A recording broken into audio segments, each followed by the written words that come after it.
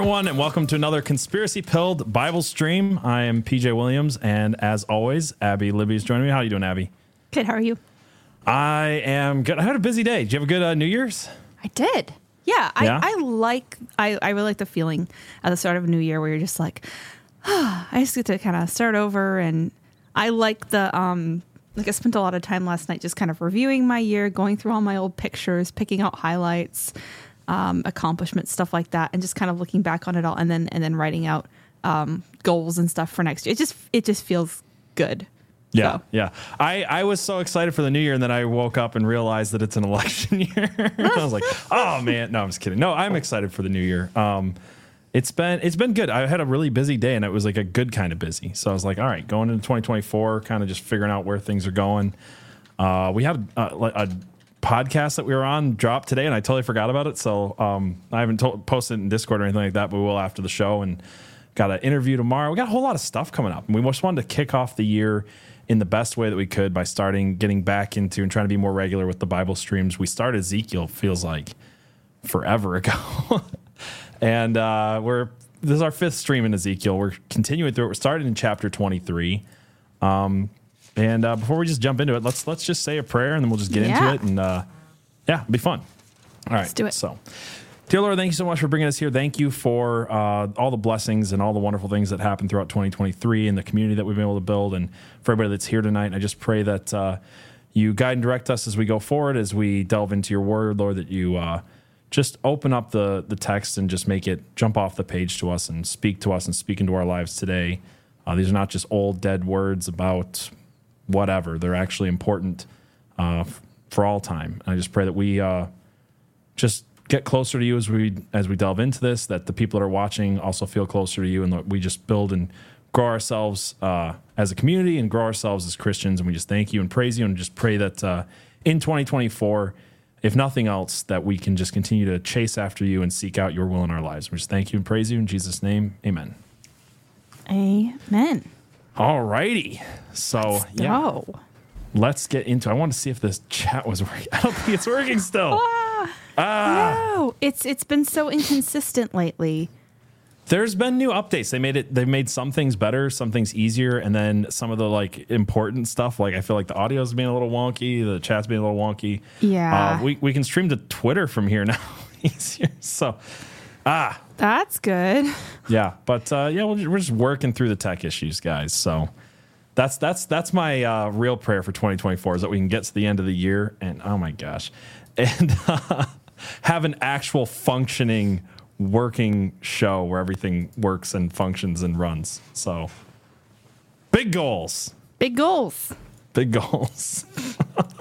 All right. So we're just going to start in chapter 23. Yeah, let's do it.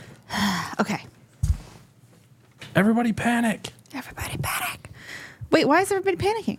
I don't know. They all said panic. Oh, Lorna said, I'm here. Nobody panic. Oh. Which is keyword for everybody panic. Everybody panic. Okay. All right. Please continue panicking over there so that we don't have to. Yeah. Keep your panic in your own disco. The word of the Lord came to me, Son of man. There were two women, the daughters of one mother. They played the whore in Egypt, and they played the whore in their youth. Wow, we're getting spicy right off the bat. See, this is why last time we were streaming, I was like, we should probably do 23, and you're like, no, this is good. I was too tired. Like, we're gonna start right in. It's gonna be. I'm gonna explain what some of this means, but look, this is the most visceral chapters of the Bible there is. So. Kelsey, PJ's favorite verse. This is PJ's life verse. So. My favorite verse is coming up. It is in chapter 23. Yeah. It's verse 2. They played the whore in Egypt. They played the whore in their youth. There their breasts were pressed and their virgin bosoms handled. Aholah was the name of the elder, and Aholibah the name of her sister. They became mine, and they bore sons and daughters. As for their names, Aholah is Samaria, and Aholibah is Jerusalem. Aholah played the whore while she was mine, and she lusted after her lovers, the Assyrians, warriors clothed in purple, governors and commanders, all of them desirable young men, horsemen riding on horses. She bestowed her whoring upon them, the choicest men of Assyria, all of them, and she defiled herself with all the idols of everyone after whom she lusted. She did not give up her whoring that she had begun in Egypt, for in her youth young men had lain with her and handled her virgin bosom and poured out their whoring lust upon her. Therefore I delivered her into the hands of her lovers, into the hands of the Assyrians after whom she lusted. These uncovered her nakedness, they seized her sons and her daughters, and as for her, they killed her with a sword, and she became a byword among women when judgment had been executed on her. So Aholah was Samaria. Okay. All right. Yeah. So just quick explanation. Yeah. No, like that is the thing is it tells you right there, but this is about, it's all metaphor. It's Jerusalem. It's divided into two kingdoms, right? So you got the north and the south, and these are the two adulterous sisters is what it's called in my book. It might be the headline here too, but oh no, this is Aholah and Aholibah, but it is just talking about how they came out of Egypt, how literally Israel came out of Egypt and then became split, and they lusted after other gods. And this is like one of those things where Ezekiel is holding no punches and just it's kind of gross reading it today, probably a little bit, but it's visceral for impact. And the impact is that they have literally chased after other gods and are acting as prostitutes. So like all this language of how we're not reading Hustler. It sounds like Hustler, but the point is that they are shameful. Their acts are shameful, and he's calling them out for being just as shameful as they are. I think this is actually an interesting case for like Christianese is always like, we can't say anything that sounds bad, even when we're describing things that are bad, detestable, abominable, awful, terrible things. Yep. And then you read Ezekiel and it's just like, your sin is likened unto being a literal whore. And I'm going to explain the ways in which you hoard around. It's not pulling any punches. Instead of like this is my problem with Christian movies. It's like the worst thing that the villains can do because they can't like talk about real sin is like, he lied. It was a white lie though, but like we can't show real problem. Can't show evil being evil. Yeah. We can't depict evil as evil. Yeah, I mean, this came up a lot in talking about even the movie Lady Ballers, where a lot of people were like, this was such a bad movie. I'm like, it's sin depicted as sin. You're just not used to the church ever talking about sin in truthful terms.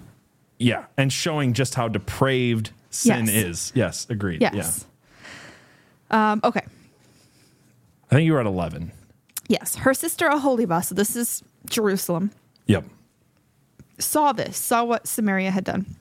And she became more corrupt than her sister in her lust and in her whoring, which was worse than that of her sister. She lusted after the Assyrians, governors and commanders, warriors clothed in full armor, horsemen riding on horses, all of them desirable young men. Is my audio okay? I feel like I'm loud, but I can just... I feel like you're quieter than me. I can't tell what's going on. Okay, let us know in chat. We're having issues not with our equipment as much as the streaming stuff that we're using. So let us know. I'm trying to figure it out. And I saw that she was defiled. They both took the same way, but she carried her whoring further. She saw men portrayed on the wall, the images of the Chaldeans portrayed in vermilion, wearing belts on their waists with flowing turbans on their heads, all of them having the appearance of officers, a likeness of Babylonians whose native land was Chaldea. When she saw them, she lusted after them and sent messengers to them in Chaldea. And the Babylonians came to her into the bed of love, and they defiled her with their whoring lust. And after she was defiled by them, she turned from them in disgust. When she carried on her whoring so openly and flaunted her nakedness, I turned in disgust from her, as I had turned in disgust from her sister. Yet she increased her whoring, remembering the days of her youth, when she played the whore in the land of Egypt, and lusted after her lovers there, whose members were like those of donkeys, and whose issue was like that of horses. Thus you longed for the lewdness of your youth, when the Egyptians handled your bosom and pressed your young breasts. Therefore, O Aholibah, thus says the Lord God, behold, I will stir up against you your lovers, from whom you turned in disgust, and I will bring them against you from every side, the Babylonians and all the Chaldeans, Pekod and Shoa and Koa and all the Assyrians with them, desirable young men, governors and commanders, all of them, officers and men of renown, all of them riding on horses. And they shall come against you from the north with chariots and wagons and a host of peoples. They shall set themselves against you on every side with buckler, shield, and helmet, and I will commit the judgment to them, and they shall judge you according to their judgments. And I will direct my jealousy against you, that they may deal with you in fury. I think this is interesting. This is kind of how it goes in the Bible, when it's like you could, if you want to throw yourself on God, you get judged by his judgment and you get handled according to the way he handles things. But if you choose another way, you get treated the way that somebody else wants to treat you. Right. Yeah. By their standards and by, trying to think of a good. Well, yeah, I mean, you go into a foreign land and you prostitute yourself for them, and they're wicked and evil people, and they do wicked and evil and terrible things, and they're going to do those things to you. I mean, this might be a bad visual example, but like, your mom can hold her hand to you and be like, "Hey, come over here, away from that hot stove," or you can touch the hot stove. You know what I mean? You're going to touch your mom's hand and be taken away in safety, or you're going to burn the crap out of your hand. But God will let you burn your hand on the stove, so to speak. Yeah. Yeah, and I think that there's also times when you sign up for a different religion, you get judged by that religion. So you see like the woke eating each other in their rules, or even like very legalistic Christians, just the toxicity of judging each other, and just the spirals of judging and judging and judging. Finger pointing and witch hunts and stuff like that. If you actually lean on God, you get judged by his standard, which is actually less bad than the way humans judge each other. Yeah. Yeah. I mean, God has grace and a lot of humans don't. You just said a lot of even legalistic Christians have no grace and have learned no grace. Mm-hmm. And it's that parable. I don't remember where it's at in the New Testament. It's in one of the Gospels where he's like, you owed a guy money and you owed someone money and he forgave you. And then someone owed you money and you didn't forgive them. And therefore, the guy who had originally forgiven you will throw you in prison. That's God talking about like not being able to forgive others, right? I want to finish this chapter because I have so many thoughts on it, or at least this part, before I get into it. Okay. They shall cut off your nose and your ears, and your survivors shall fall by the sword. They shall seize your sons and your daughters, and your survivors shall be devoured by fire. They shall also strip you of your clothes and take away your beautiful jewels. Thus I will put an end to your lewdness and your whoring, begun in the land of Egypt, so that you shall not lift up your eyes to them or remember Egypt any more.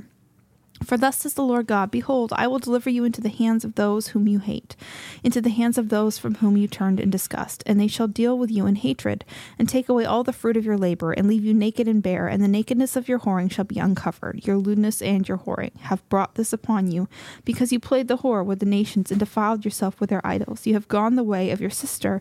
Therefore I will give her cup into your hand. Thus says the Lord God. Hold on one second. I was just thinking, sorry, I did have an example that I wanted to bring up earlier. You said that other nations will judge you based on like how they judge, right? Well, the best example of this is, you remember when ISIS was a thing for a while there, and there was young college-age white girls that thought it was trendy and cool, like a Che Guevara t-shirt, to go join ISIS. And then you would hear the news story a few months later that they were raped and beheaded. Yeah. By these barbarians that they were whoring themselves to. Yeah. I mean, that's the same exact thing. And again, like, to understand this language, I think we already said it, but just he keeps talking about coming out of Egypt. Like, this is biblical history, right? They come from Egypt, then they keep turning around to those gods that they had supposedly left. They were prostituting themselves to those gods at the time. They'd forgotten Yahweh. They'd forgotten their own God. Mm-hmm. It's the same. All the visual imagery is about Israel, right? Yes. But I feel like that's the same. A lot of what this, I always try to put this stuff in context. And obviously a lot of what we're talking about is with the books that we're picking and the books that we're reading is end times prophecy type stuff, end times revelation type stuff, and like where our world is headed. And with this being, again, it's a little bit uncomfortable to read this in the context, because we've been taught that like this is the things that Christians don't talk about. We don't call out people in certain ways and say harsh and lewd things about people who are being harsh and lewd. But who are the gods that people are worshiping in our streets? I mean, we just had a guy tear a head off of a Baphomet statue in Iowa, right? Right. But like that's the least of it, right? We've got people who are literally topless, covering themselves in blood, doing these weird like abortion feminist rituals in the street. Like they're just absolutely lewd, crude, and disgusting in front of kids. Like an LGBT pride parade, an Ishtar parade being paraded down the street in front of children where they bring children. I mean, it is the absolute most disgusting, depraved thing, Sodom and Gomorrah in our streets. Yeah. So when we read this and we're uncomfortable by it, it's like, but this is the world that you see outside of your house in New York if it's June. Yeah. You know what I mean? You're walking 100%. down the street in California in June or any other time of the year, right? So I just see it happening all over again. That's because like the Bible is not just true for Ezekiel when Babylon came in and kicked their teeth in and stole a bunch of their people a few thousand years ago. It's true today, and it's true for America, and it's true for people who have come here and brought their own wicked gods here. We were supposed to be a Christian nation. We have people that are coming here and bringing in Sharia law to places like Fort Wayne and places like Dearborn and stuff like that, and then we're seeing the consequences of that in what was supposedly some type of Christian nation. And it's just the same story being played all over again. The more that we whore ourselves out to Baphomet and Ishtar and Allah, the more that we're going to be the more that we are already deserving of the exact type of punishment. Right. And I just think it's so interesting that these next few chapters are about God saying, you can't turn back to me fast enough as a country because your country is so wicked. Yeah. So it's also interesting that like Israel watched this happen to Samaria and then they walked the same path. And we're seeing the same thing play out in the world, that you watch a religion or an ideology destroy a country. And then you watch a completely fine country just walk right down that path too and get destroyed too. And it's like, what are you thinking? We just talked about what Europe's doing right now. Europe has next door neighbors to the Middle East watching it destroy itself because of their demonic god that they serve. And then they're importing the people who worship the demonic god and then changing the laws to like appease these people's demonic gods. They're inviting in chaos. And so are we as a country. Yeah. 100%. Yep. All right. Thus says the Lord, you shall drink your sister's cup that is deep and large, and you shall be laughed at and held in derision, for it contains much. You will be filled with drunkenness and sorrow, a cup of horror and desolation, the cup of your sister Samaria, and you shall drink it and drain it out and gnaw its shards and tear your breasts. For I have spoken, declares the Lord God. Therefore, thus says the Lord God, because you have forgotten me and cast me behind your back, you yourself must bear the consequences of your lewdness and whoring. The Lord said to me, Son of man, will you judge Aholah and Oholibah? Declare to them their abominations, for they have committed adultery. The blood is on their hand, and blood is on their hands. With their idols they have committed adultery, and they have even offered up to them for food the children whom they had borne to me. So this child sacrifice comes up at the like most depraved point of every culture, basically. It always, we've talked about this, but like historically, there's two things that happen, and they always happen in the same order, right? There is, I don't know how to say it, gay, homosexuality. It invades a culture, Greece, Rome, the Middle East, you name it. And then the homosexuality turns into child sexuality. Yes. As it did, again, Greece, Rome, and the Middle East. There's a thing called Baka Bazi that is celebrated in the Middle East to this day in public, and like it's a normalized thing in Afghanistan. And we're seeing it happen here, unfortunately. But then child sacrifice comes in from that. Because it's not just enough to, I can't say it in any nice way, it's not just enough to like rape these children. Then you have to kill them too. And that's it goes all the way back to Moloch. It's ancient. Does. Yeah. It's been done over and over and over. It's nothing new. Moreover, this they have done to me. They have defiled my sanctuary on the same day and profaned my Sabbaths. For when they had slaughtered their children and sacrificed to their idols, on the same day they came into my sanctuary to profane it. And behold, this is what they did in my house. They even sent for men to come from afar, to whom a messenger was sent, and behold, they came. For them you bathed yourself, painted your eyes, and adorned yourself with ornaments. You sat on a stately couch with a table spread before it, on which you had placed my incense and my oil. The sound of a carefree multitude was with her, and with men of the common sort. Drunkards were brought from the wilderness, and they put bracelets on the hands of the women and beautiful crowns on their heads. Then I said of her who was worn out by adultery, now they will continue to use her for a whore, even her. For they have gone into her as men go into a prostitute. Thus they went into Aholah and to Oholibah, lewd women. But righteous men shall pass judgment on them with the sentence of adulteresses, and with the sentence of women who shed blood, because they are adulteresses, and blood is on their hands. For thus says the Lord God, bring up a vast host against them, and make them an object of terror and a plunder. And the host shall stone them and cut them down with their swords. They shall kill their sons and their daughters and burn up their houses. Thus will I put an end to the lewdness in the land, that all women may take warning and not commit lewdness as you have done. And they shall return your lewdness upon you, and you shall bear the penalty for your sinful idolatry, and you shall know that I am the Lord. Yeah. That's chapter 23. Yeah. It was talking about how the temples were once set up. They laid out mats and incense and altars to God, and then they turned those things over to all the gods, right? We've seen this again, sometimes the Old Testament seems repetitive, but it's like, because human history is repetitive. We keep doing the same things. It's like God comes in, he saves you, or he lets you learn a lesson, and then you turn to other gods and you prostitute yourself. We just witnessed in America not that long ago, the temple prostitute thing played out in real time, because these same people who are calling the Senate chambers, like, people worship the government, right? The Senate chambers have become this holy, sacred ground. And then you have people in there literally filming multiple, at this point, at least 2 have come out. There's probably more, like gay sex tapes inside of the Senate. Like, yeah, this is temple prostitution. Yep. in a temple that we have replaced the Christian church with. Just playing out all over again. Yeah. Yeah. Good point. So I feel like 23, when you understand, it's pretty straightforward. So I don't know if there's much like there. What was the verse you really liked? Oh, okay. It's chapter 23, verse 20. I'll tell that story really quick if anyone doesn't remember or hasn't heard it before. But I had a pastor friend, and he would tell people when they asked him his favorite verse, he would say Ezekiel chapter 23, verse 20, just so they would go look it up. And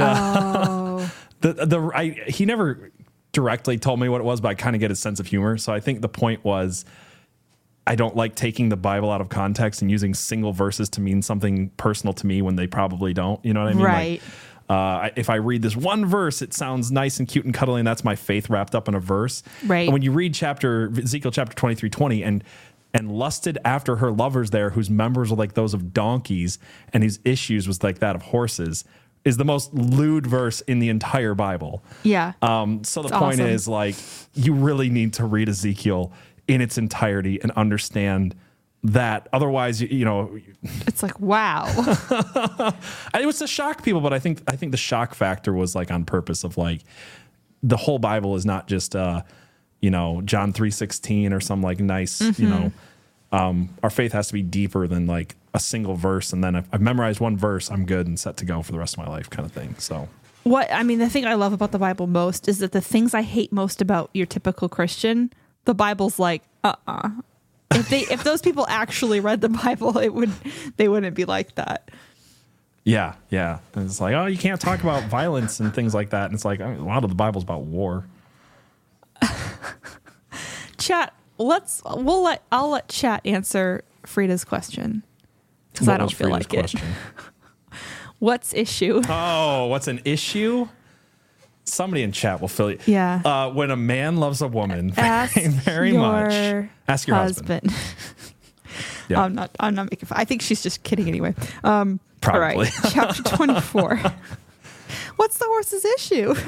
See, there's birds, and they have sex with the bees. I never understood that reference. Birds and bees. I never actually got the birds and the bees, like, because I still, as a 32-year-old adult, don't fully understand what that metaphor is supposed to be. Yeah. Because if the birds have sex with the bees would explode. I'm sorry. Let's move on. So it's glad just one that's of those where things that people say, I'm like, why? Why? Maybe we should be more Christian-easy. Maybe that's we should. What this stream needs. Lorna Doone. The horse's issue is that there is not enough hay. That's it. That's the one right there. That's what his issue is. Yep. All right. Chapter 24. In the 9th year, in the 10th month, on the 10th day of the month, the word of the Lord came to me. Son of man, write down the name of this day, this very day. The king of Babylon has laid siege to Jerusalem this very day, and utter a parable to the rebellious house, and say to them, thus says the Lord God. Flip the page. Set on the pot. Set it on. This is not the toilet. He's like, set the pot on the pot, set it on, pour in water also, put in it the pieces of meat, all the good pieces, the thigh and the shoulder, fill it with choice bones, take the choicest one of the flock, pile the logs under it, boil it well, seethe also its bones in it. Cooking with God.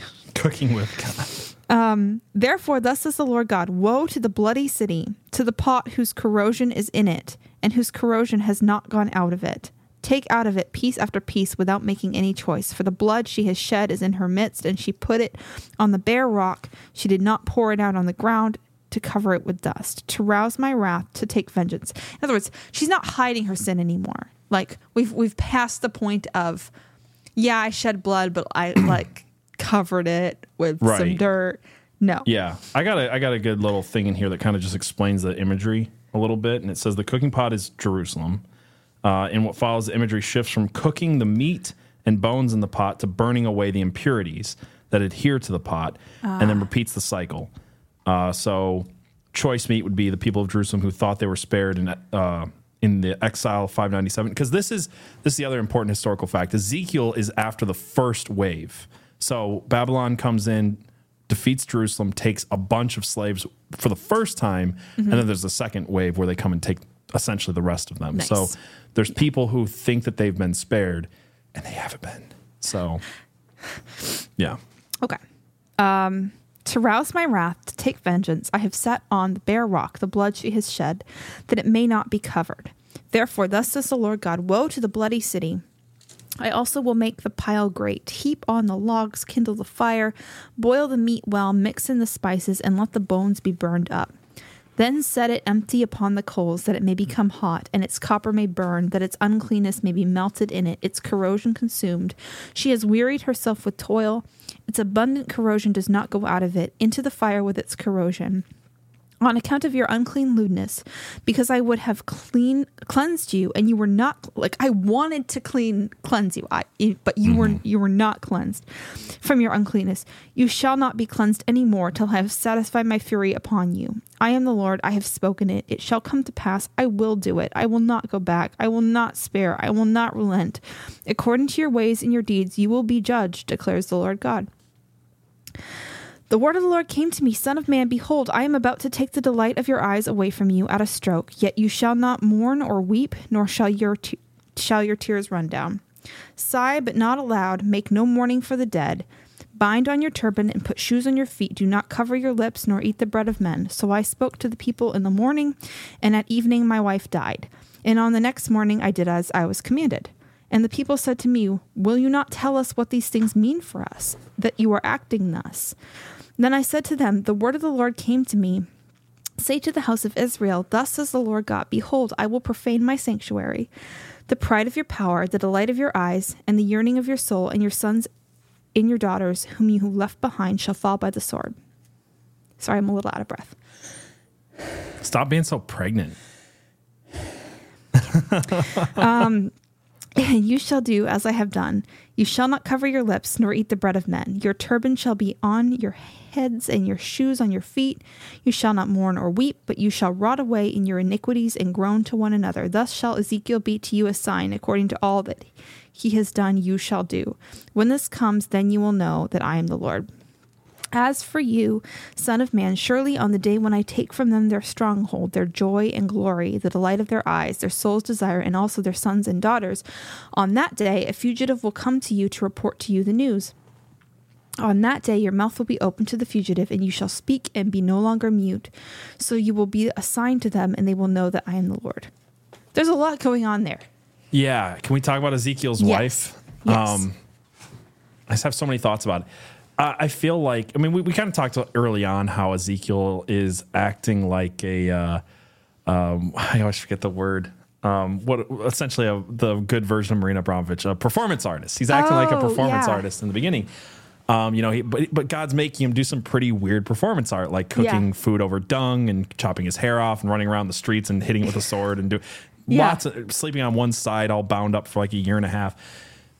But like, it's not just symbolic, even though everything in Ezekiel's life, every single thing that happens to him is symbolic. It's not easy. It's actually almost always awful and painful, like literally eating food cooked over dung. And finally to the point where his wife dies and God's like, this is a symbol of what's going to happen to Jerusalem. And it's like, but he's living it, And I guess what it makes me think of is a few things. Like we see these pastors like Joel Osteen that are like, if you serve God, you'll get money and fame and wealth and all the good stuff. And it's like, well, if this is true, then everybody's going to serve God, but everybody's going to serve God for all the wrong reasons. It's one of the many reasons that Joel Osteen and people like him are false prophets. But I think what's most fascinating here is that while everybody's being slaughtered and again, he's cleansing the pot or whatever you want to, whatever metaphor he's using at the time for what's happening in Jerusalem, Ezekiel is not really spared from suffering, even though Ezekiel is like the only righteous person. And he's the only one, and not the only, him, Jeremiah, there's a couple, but like Ezekiel in this context is the only righteous person. And he's not being spared from grief. He's not being spared from suffering. And I think it's so interesting that God often will show us, like, here's my prophets. Here's the people who love me the most and whom I love the most. And they are going to suffer a lot. But I think I think in that, it's like, only if you're willing to suffer for something you love do you actually love it. You're not just there for the big mega church money and things like that, right? So, our rewards are just not here in this earth when we really do things the right way. And that's a hard one. It's so hard to follow God and be like, God, I'm trying to do everything that I can. I'm trying to live my life for you. I want to please you, but I'm miserable and I'm suffering and life sucks. It's just a hard thing. It's a hard thing. And I don't even know if I have a lot to say about it other than you're not alone in it. And it doesn't mean that God doesn't love you. It's just one of those like things that you're promised that you're going to suffer and you're promised rewards after this life. And I think that it's so easy to think that God doesn't love us if he's not rewarding us right now. Yeah, I have two different things to say. And before I lose the actual passage, I'm trying to understand why the part about not mourning, like this terrible thing happens and he can't mourn because the symbol is that he can't mourn. And then his wife's a picture of Jerusalem losing their city. They're losing everything, basically. And is the idea that they are so numb at this point from all of their sin that they're not mourning? Or that their captors aren't allowing them to properly mourn? Because I don't understand. Would you read that passage one more time? Yeah. And just tell me what verse it is? Because I was thinking that too. Okay, so hold on. I've got a little, it's 24:17, right? Yeah, sigh but not aloud. Make no mourning for the dead. Bind on your turban and put on your shoes on your feet. Do not cover your lips or eat the bread of men. Yeah. All of those things that he says, by the way, probably doesn't help, but those are all symbols of mourning, right? They're lost to time a little bit. Like mourners normally remove their turban, put dust on their heads. I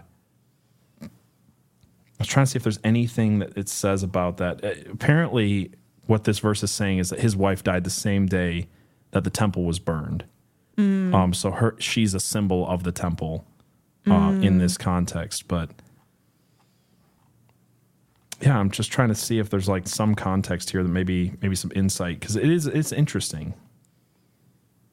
Here's something. So it says, following a series of messages concerning God's judgment on Judah, Ezekiel's actions upon the death of his wife serves to symbolize how the exiles would react to the fall of Jerusalem, just as his earlier symbolic actions symbolize the exile of the people of Jerusalem.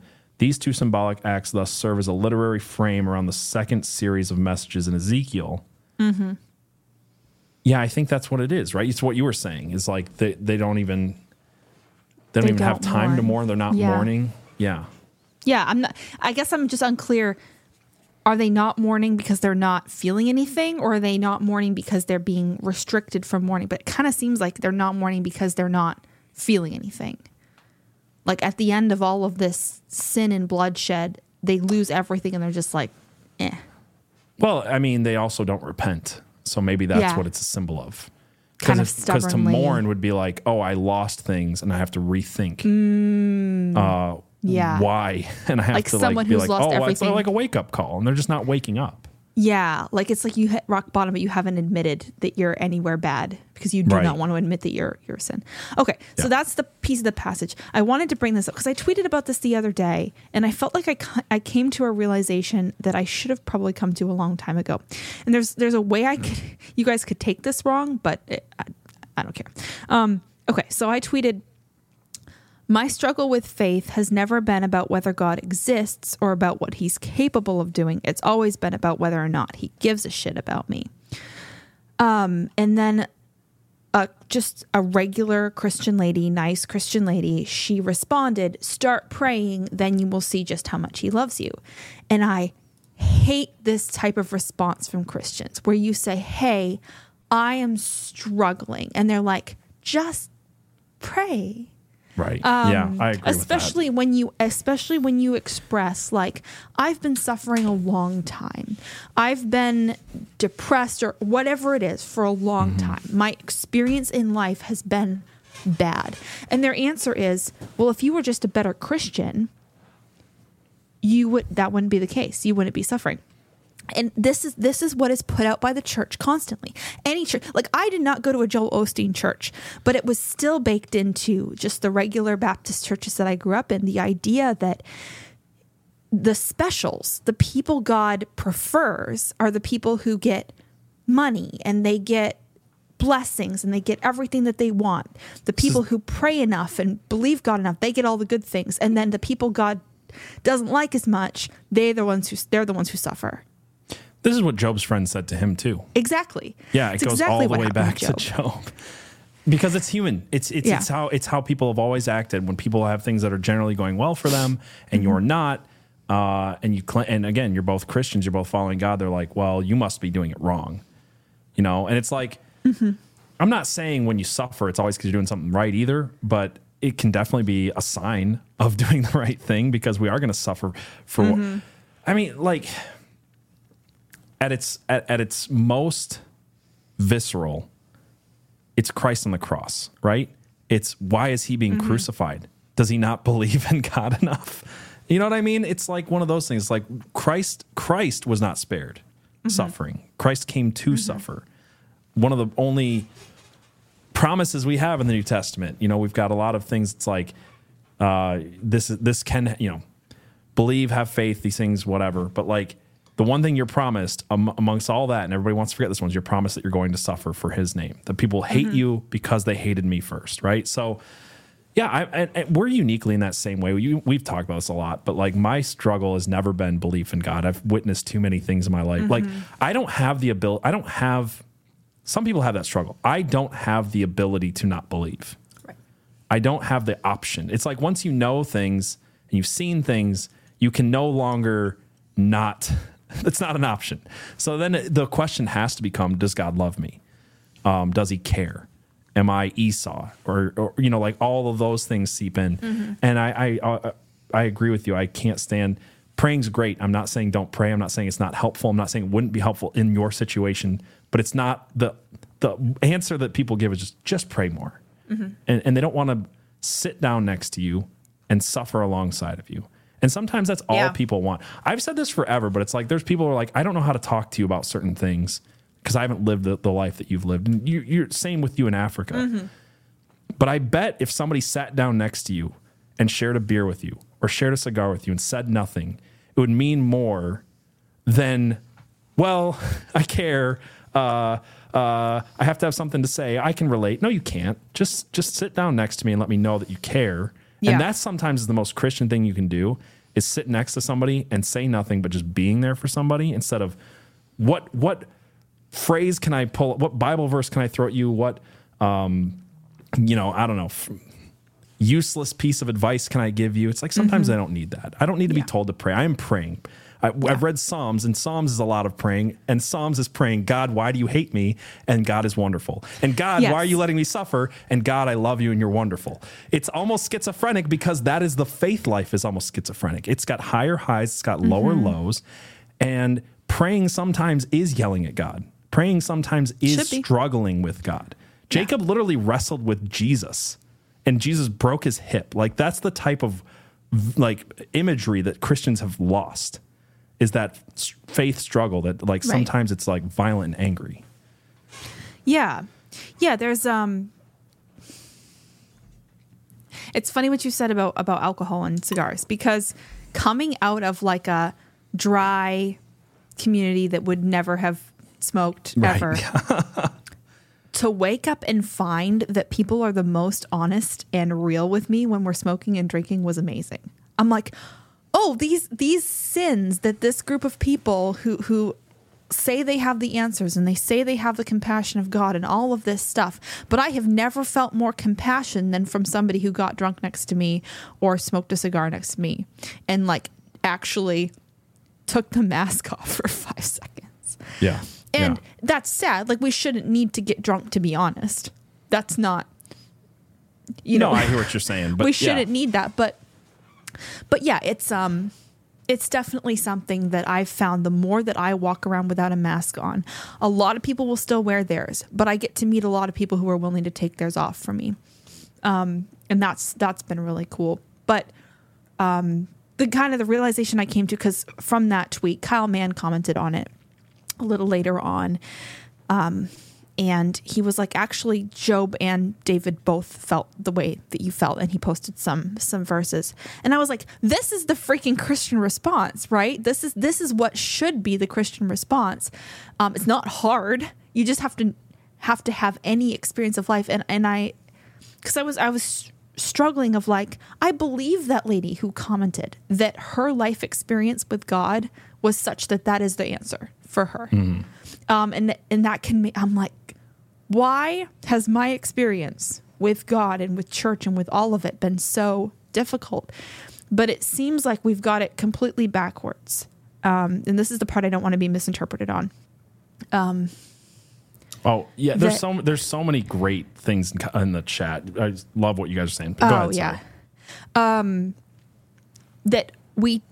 The error is to think that the specials, the ones that are chosen of God to do great things, are the uber blessed ones who have everything they want all the time. Generally speaking, in the Bible, the specials are the ones who suffer the absolute most.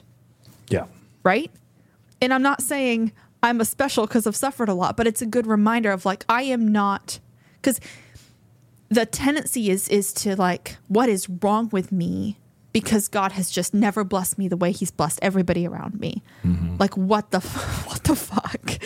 Have I not prayed enough? Have I not read my Bible enough? Have I not followed the law enough? All of this stuff. And that's just literally what Job says to his friends. He's like, I have been a pretty darn good Christian, you guys. Yeah. And I'm suffering, so shut the fuck up, is what Job is. So yeah, just that reminder of like, if you actually do want God to use you and choose you in big ways, that's not going to mean the piles of blessings that I think church would have us believe. Yeah. Again, there's so many good things in the chat. I saw something about the ministry of presence. The idea that too blessed to stressed is put to death by Psalms and Lamentations and things like that. And then Nana C says, one of the most helpful things I learned from seminary is that if we are not honestly expressing our anger at God, we are not upholding our end of the covenant with him. That's powerful. That was a huge thing for me to learn, that I'm allowed to yell at God and be angry. Mm-hmm. Well, think about this. You have a husband. He's a big, strong dude, strapping dude. Yeah. And I guarantee that when you are upset, there are times where John has let you scream and yell at him because he knows you need to. Mm-hmm. Because that's what every spouse, and I don't mean to use your spouse as a punching bag. Don't take me the wrong way. But sometimes people just need to shout and yell and be angry and get it out of their system. Mm-hmm. If you're a parent, you've definitely done that with your children. And God is a father. So I keep saying, like, think of God as a father because he tells you he is, and it'll start to make more sense. Yeah. Caffeinated conversations. This is Dennis, right? The irony that the voice that says do the right thing and God will bless you is the voice of Satan in Job. Yeah, ooh. This idea that like follow the law and you'll have everything you ever wanted. It when we talk about how there are two religions, there are only two religions in the entire world. There's the one where God sacrifices himself for us to take care of our sin because he loves us. And then the one where we do all the right things, make all the right sacrifices to appease the gods. Think about that too, because what you just said is because you were talking about how Christians will do it wrong too, and they think they're doing it for God. How often have Christians been like, I'm too busy with this very important Christian thing that I've got to do to care about my neighbor, to care about my wife, to care about my kids? I mean, even the Bible tells us, like, if your money was to go for tithing and your family member is in need, you take care of the family member first.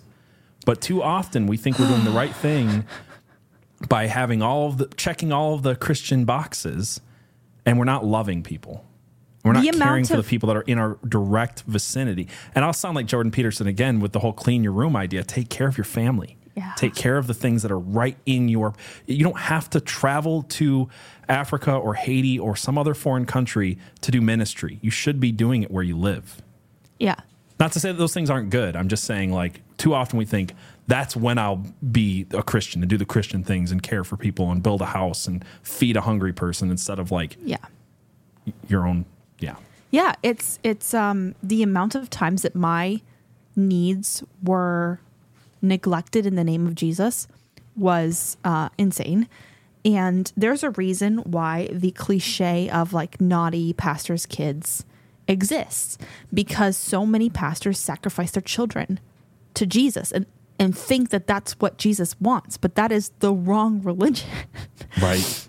And this idea that if I just follow the law, I will get good things. If I just make the right sacrifices, I will get good things. That is the wrong religion. Mm-hmm. Kelsey asked a question, and I'm just going to say that I want to come back to it at some future date because I am not the expert on tithing. But you said, I have a question about tithing. Does taking care of your neighbors and family count as tithing?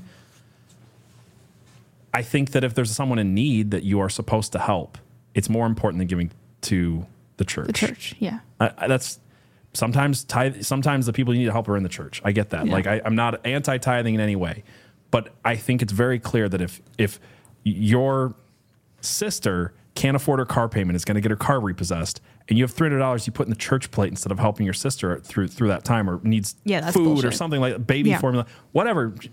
Use discernment, pray about it. But what I'm saying is, I think you'd be wrong to go, this is actually how Jesus wants me to use the money. Not the way that's like being asked of me. Right. I don't know. Like, giving is such an important part of my life. Another pastor friend of mine told me that whenever somebody would ask him for something and he had the ability to do it, he would give them more than they asked for every time. So generally speaking, if someone's in trouble and they ask me for help, I will try to give them more than they asked for. Right. Because it's so hard to ask for things that you need. I'm stubborn. I don't. It's hard for me to ask for my needs to be met. And that's how a lot of people are. And we can all tell the ones who are taking advantage of you, and that's not who I'm talking about. But someone generally in need asks for it. They're probably asking for less than they need. And you can bless them by going above and beyond. I think that's the most Christian thing you can do. But anyway. I think that the preaching on tithing would be so much better if churches weren't financially incentivized to preach on it in a certain way. Yes. Because that conflict of interest is obvious. There's a lot of church politics that I'm very upset about. We're acting more like business. A lot of churches are acting more like businesses than like a body of Christ. Yeah. Honestly, I think churches should operate the same way we are. Yeah. They have bills they need to pay. They should have services they offer only to people who pay the monthly subscription. And then, you think so? I mean, if that's how you're going to operate, like, just be honest that that's how you're operating, right? Yeah. Like, if you're going to offer a whole bunch of like frills that are not necessary for being a church, then then have a subscription service for your coffee. Like, I'm not actually suggesting that churches should have subscription services, but I think that they should be honest that, like, they're trying to do a model. They're operating as businesses while using Old Testament commandments to the Jewish people for specific reasons, for tithing, and leveraging their spiritual control over you to guilt you into giving them money for things that they don't even need. Yeah. Yeah, I don't know. It's yeah. I could get real distracted talking about tithing, and I might be wrong, but I try to be generous, and there are things that I give to, but I haven't really properly gone to a church, and definitely haven't tithed to a church for a very long time. And I don't feel any type of guilty about that. So God can work on that with me if he needs to. Yep. But yeah, it did. Once I started working for a church, I was like, oh yeah, I'm never giving my money to any of these places again. Once I saw like how things actually were. Yeah, someone brought up scam charities. Charities is the hardest thing. You have to do a lot of research. There's so many charities I will not give my money to because they are not charities. But I always tell people, do a lot of research before you give money to things. I was just telling people about the World Wildlife Foundation this week where they're like, oh, I've been giving to that forever. I'm like, it's a eugenics program, but nobody does the research. March of Dimes, it's a money-making business that doesn't actually give to charity. You might as well give to the Clinton Foundation with a lot of these, So well, I want to we shouldn't have to worry about churches being like that, but I totally understand the fear of it because I've been behind the scene of a lot of it too, and it's a worry of mine. And I think we have to have a more honest churches if we want to have tithing mean what they want it to mean, be as important as it should be. Yeah. I want to let me just leave anyone who's confused with this, because I don't think that there's like a really clear, obvious answer, and people are going to disagree about whether or not the Bible even says that we as non-Jews in not old Israel are under the old law are even required to tithe. But what does seem clear is that generosity is a thing that we are commanded to do. So I think as long as you are obviously remain open to God and what he's calling you to, if God is calling you to give a tenth of your income, which is what a tithe is, to your church, listen to God, not me. But right. As long as you are being generous, giving where God is leading you to give, I don't think you're going to displease him. And I don't think you gotta worry or be hung up on the tithe concept unless he tells you to. Mm-hmm. No, I think that's exactly right. I know there are people who, and they tend to be richer people, who were very, very much convicted by God to give a tenth of their income, to give the strict tithe, and in fact more. And I would never tell them that that's not what God told them to do. So, anyway. Yep. All right. Let's go through 25. Okay. The word of the Lord came to me, Son of man, set your face against the Ammonites and prophesy against them. Say to the Ammonites, hear the word of the Lord God. Thus says the Lord God, because you said, aha, over my sanctuary when it was profaned, and over the land of Israel when it was made desolate, and over the house of Judah when they went into exile. Therefore, behold, I am handing you over to the people of the east for a possession, and they shall set their encampments among you and make their dwellings in your midst. They shall eat your fruit, and they shall drink your milk. I will make Rabbah a pasture for camels and Ammon a fold for flocks. Then you will know that I am the Lord. For thus says the Lord God, because you have clapped your hands and stamped your feet and rejoiced with all the malice within your soul against the land of Israel. Therefore, behold, I have stretched up my hand against you and will hand you over as plunder to the nations. And I will cut you off from the peoples and will make you perish out of the countries. I will destroy you. Then you will know that I am the Lord. Thus says the Lord God, because Moab and Seir said, behold, the house of Judah is like all the other nations. Therefore I will lay open the flank of Moab from its cities on its frontier, the glory of the country, Beth Jeshimoth, Baal Meon, and Kirathaim. I will give it along with the Ammonites to the people of the east as a possession, that the Ammonites may be remembered no more among the nations, and I will execute judgments upon Moab. Then they will know that I am the Lord. Thus says the Lord God, because Edom acted revengefully against the house of Judah and has grievously offended in taking vengeance on them. Therefore, thus says the Lord God, I will stretch out my hand against Edom and cut off from it man and beast, and I will make it desolate from Teman even to Dedan. They shall fall by the sword. And I will lay my vengeance upon Edom by the hand of my people Israel. And they shall do in Edom according to my anger and according to my wrath, and they shall know my vengeance, declares the Lord God. This is interesting to me. I just have to pause you. So what's going on in 25 is we've heard a lot of God saying, you are my people, Jerusalem. You are my people, Israel. And you have acted a whore. You have gone astray. Mm-hmm. You've brought this death upon yourself. And I'm holding you to a higher standard. And he says to Ezekiel in the beginning of Ezekiel, I'm holding you to the highest standard because you're my prophet. And I hold Israel to a higher standard. But he's not judging the other nations. Mm-hmm. And this is such an interesting point in the things that we talk about often, and about whether it comes to conservatism or America or Christianity versus other religions. And people get hung up on this idea that all you're supposed to do is judge everybody else and kind of look the other way with your own thing a lot. And that if you do decide to focus inward and clean up your own house and take care of your own people and make sure that you are living to the higher standard that you're calling other people to live to. If we want to call the left, depraved and child murderers mm-hmm. and all the things that they are, and then we go, well, we can be not as bad, and then still, you got to hold yourself to the higher standards. My point. Yeah. And I just find this interesting because it's not an either or.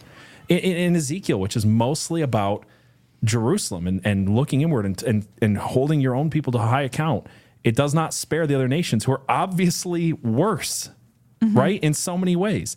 But they're not held to the same standard for the exact reasons that we wouldn't hold someone to the same standard outside of the church as we do when they're inside of the church, right, and all the other things. I find that so interesting. It's like there's a lot of false dichotomies when mm-hmm. it comes to judgment, when it comes to rhetoric, whatever. And we've said this a lot, but like why can't I think of his name? Breitbart. Andrew Breitbart's golden rule has been taken into its worst possible thing, where it's like, don't attack people on your own side, is the golden rule of Andrew Breitbart, essentially. And now it's like, oh, if people on our own side are on Epstein's plane even, let's not look that way. Let's excuse every worst excess of our own people mm-hmm. Because the other side is so bad. It doesn't matter that we're corrupt. If we don't cut out the corruption, we're going to become as corrupt and worse. I don't know. I feel like pointing it out because it's a false dichotomy to say that we can't judge ourselves and hold ourselves to a high account and still point out that if I say bad things about America, it's not, I hate America and I think that every other country in the world is better. I don't think any other country in the world is better than ours. That's why I care so much about us getting it right. Yeah. I don't think that the left is better than the right. I don't think they're equal. I don't. Morally, I don't. But I'm going to be harsh on the right because I want us to be moral. Mm-hmm. I don't think any religion is better than Christianity. That's stupid. I want the Christians to be moral. Yes. It's not hard. It's not a difficult thing. It's Matthew 7:1 is this famous verse about judge not that you be not judged. So it goes, judge not that you be not judged, for with the judgment you pronounce you will be judged, and with the measure you use it will be measured to you. Why do you see the speck that is in your brother's eye, but do not notice the log that is in your own eye? Or how can you say to your brother, let me take the speck out of your eye, when there is a log in your own eye? You hypocrite, first take the log out of your own eye, and then you will see clearly to take the speck out of your brother's eye. What I think people miss here is that in no way is God saying ignore the speck in your brother's eye because you're not allowed to judge. Right, but people take it that way, and it's always driven me nuts that people don't understand the verse. Yeah, it's you're going to be judged by the measure you use. Mm-hmm. So hold yourself to that standard. Make sure there are no logs in your own eye. And then you can see clearly to point out what's going on with the people around you. Mm-hmm. Yeah. Okay. Because if you don't have anything in your eye and your brother has something in his eye, and you can see it clearly, you'd be kind of a dick to not say anything about it. Right. Try to help him with it. Right. In the name of not judging him. Okay. Thus says the Lord God, because the Philistines acted revengefully and took vengeance with malice of soul to destroy in never-ending enmity. Therefore, thus says the Lord God, behold, I will stretch out my hand against the Philistines, and I will cut off the Cherethites and destroy the rest of the sea coast. I will execute great vengeance on them with wrathful rebukes. Then they will know that I am the Lord when I lay my vengeance upon them. So for all of these cities or peoples, Ammon, Moab, Seir, Edom, and Philistia, we just went through what Israel did, right? We just went through why Jesus was judging Samaria and Jerusalem specifically, and all the awful, awful stuff they did. And then this whole chapter is like, and because you guys were pleased when bad things happened to the Jews, I'm going to judge you too. Like, he's not even saying that they did all this sin. He's just saying, you were jerks to Israel, so I'm going to also judge you. Yeah.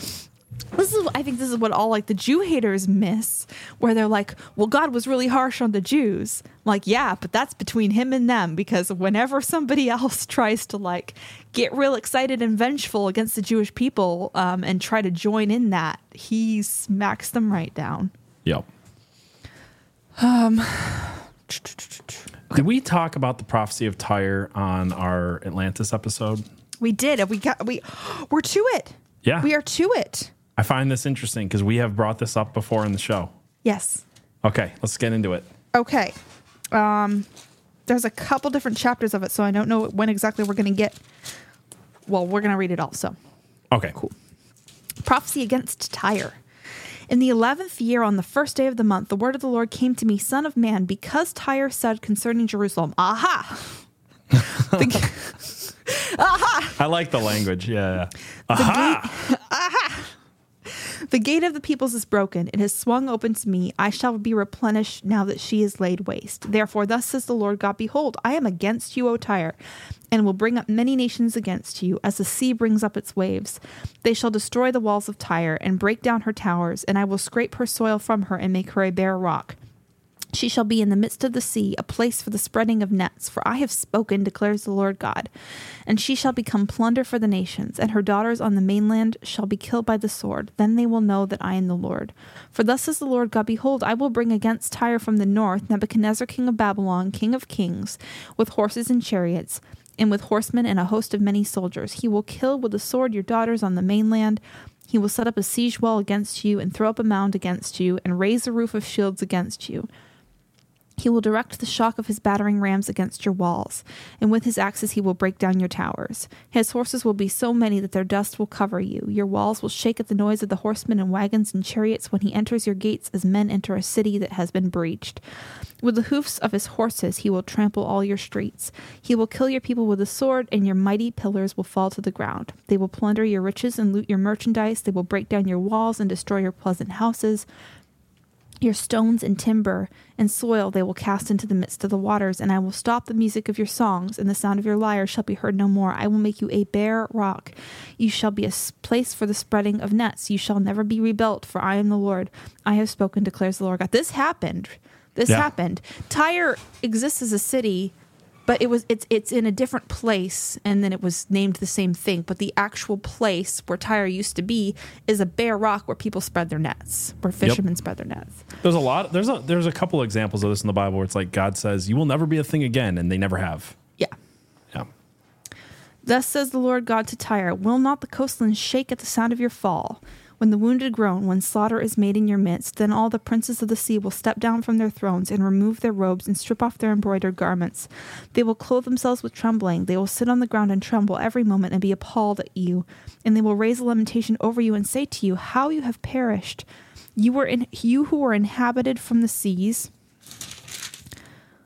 O city renowned, who was mighty on the sea, she and her inhabitants imposed their terror on all her inhabitants. Now the coastlands tremble on the day of your fall, and the coastlands that are on the sea are dismayed at your passing. It's interesting that like this was such a mighty city that everyone's super freaked out when she falls. Mm-hmm. For thus says the Lord God, when I make you a city laid waste, like the cities that are not inhabited, when I bring up the deep over you, and the great waters cover you, then I will make you go down with those who go down to the pit, to the people of old, and I will make you to dwell in the world below, among ruins from of old, with those who go down to the pit, so that you will not be inhabited. But I will set beauty in the land of the living. I will bring you to a dreadful end, and you shall be no more. Though you be sought for, you will never be found again, declares the Lord God. This part, I think, is referencing Atlantis. That's what I was wondering, because I was trying to remember what you had said in our episode. There's a couple different parts in the passage that I think it feels like he's talking about ruins of old. Like, what does it say? Mm-hmm. You will dwell below, or you. I will make you dwell in the world below, among ruins from the old. Mm-hmm. Because this part about bringing the deep up over you and the great waters covering you, that's not what happened to Tyre. He's been so specific up to now about what exactly happened to Tyre. Mm-hmm. And then this feels like he's saying, look, I'm destroying you like this other city that we all remember. Ah, yes, that's what it was. Yeah. Will you read 19 to 21 again and just think about Atlantis? Yeah. So it says, for thus says the Lord God, when I make you a city laid waste, like the cities that are not inhabited, when I bring up the deep over you and the great waters cover you, then I will make you go down with those who go down to the pit. To the people of old, I will make you dwell in the world below, among ruins from old. For those who go down to the pit, so that you will not be inhabited, but I will set beauty in the land of the living. I will bring you to a dreadful end, and you shall be no more. Though you will be sought for, you will never be found again, declares the Lord God. Yeah. Sought for and never found again. That whole set of verses seems to be about Atlantis. It does seem to be referencing, again, like you said, it's referencing something that people at the time understood and knew. Yeah. He's talking to Tyre, but this last little bit seems to be very metaphorical and very much like, I am treating you exactly the way I treated Atlantis. Yeah. And I think that later verses kind of go into explaining more why they might have been treated the same way as Atlantis. Yeah, and what's so interesting about this, right, is like with Atlantis, the tales that I can't remember his name right now. That wrote about Atlantis. Why can't I think of his name? Plato. Oh, that Plato wrote about. He got from Egypt, right? Mm-hmm. So, and then we've got Jimmy Corsetti talking about it being possibly on the western part of Africa and all that stuff. So like this is that region around Egypt. So if Plato is hearing about Tyre, or sorry, about Atlantis from Egypt, it's not that crazy to think that the people that had come out of Egypt, the Israel and Jerusalem and these places would know about Atlantis and had heard it. So like when it's said, like you're saying, like your theory, and I think you're right in this, when it's saying, hey, Tyre, you're going to be destroyed. Your city's not going to be inhabited. You're going to be just like this one place you've all heard of that it doesn't exist. People are seeking it. They'll never find it. I think it's a reference to Atlantis. Yeah. I don't think any Bible will have that in the Cliff Notes part of the bottom. So it's not worth looking, but it's interesting. No, it's funny where I start with some of these things is like, if this thing was real, you'd think the Bible would mention it. Like Atlantis was such a big deal in the ancient world. If it was real, you would think it would be in the Bible somewhere. And then I stumbled upon this and I was like, oh, no, it is. It's right here. It's so interesting. I've had the whole idea of lost civilizations on my mind a lot this week because I was listening to this woman talk about Gilgamesh. And I've specifically been listening to these ideas about the internet and how everything's on the internet and the internet's actually going away. It's been on my mind a lot since the world leave the world behind.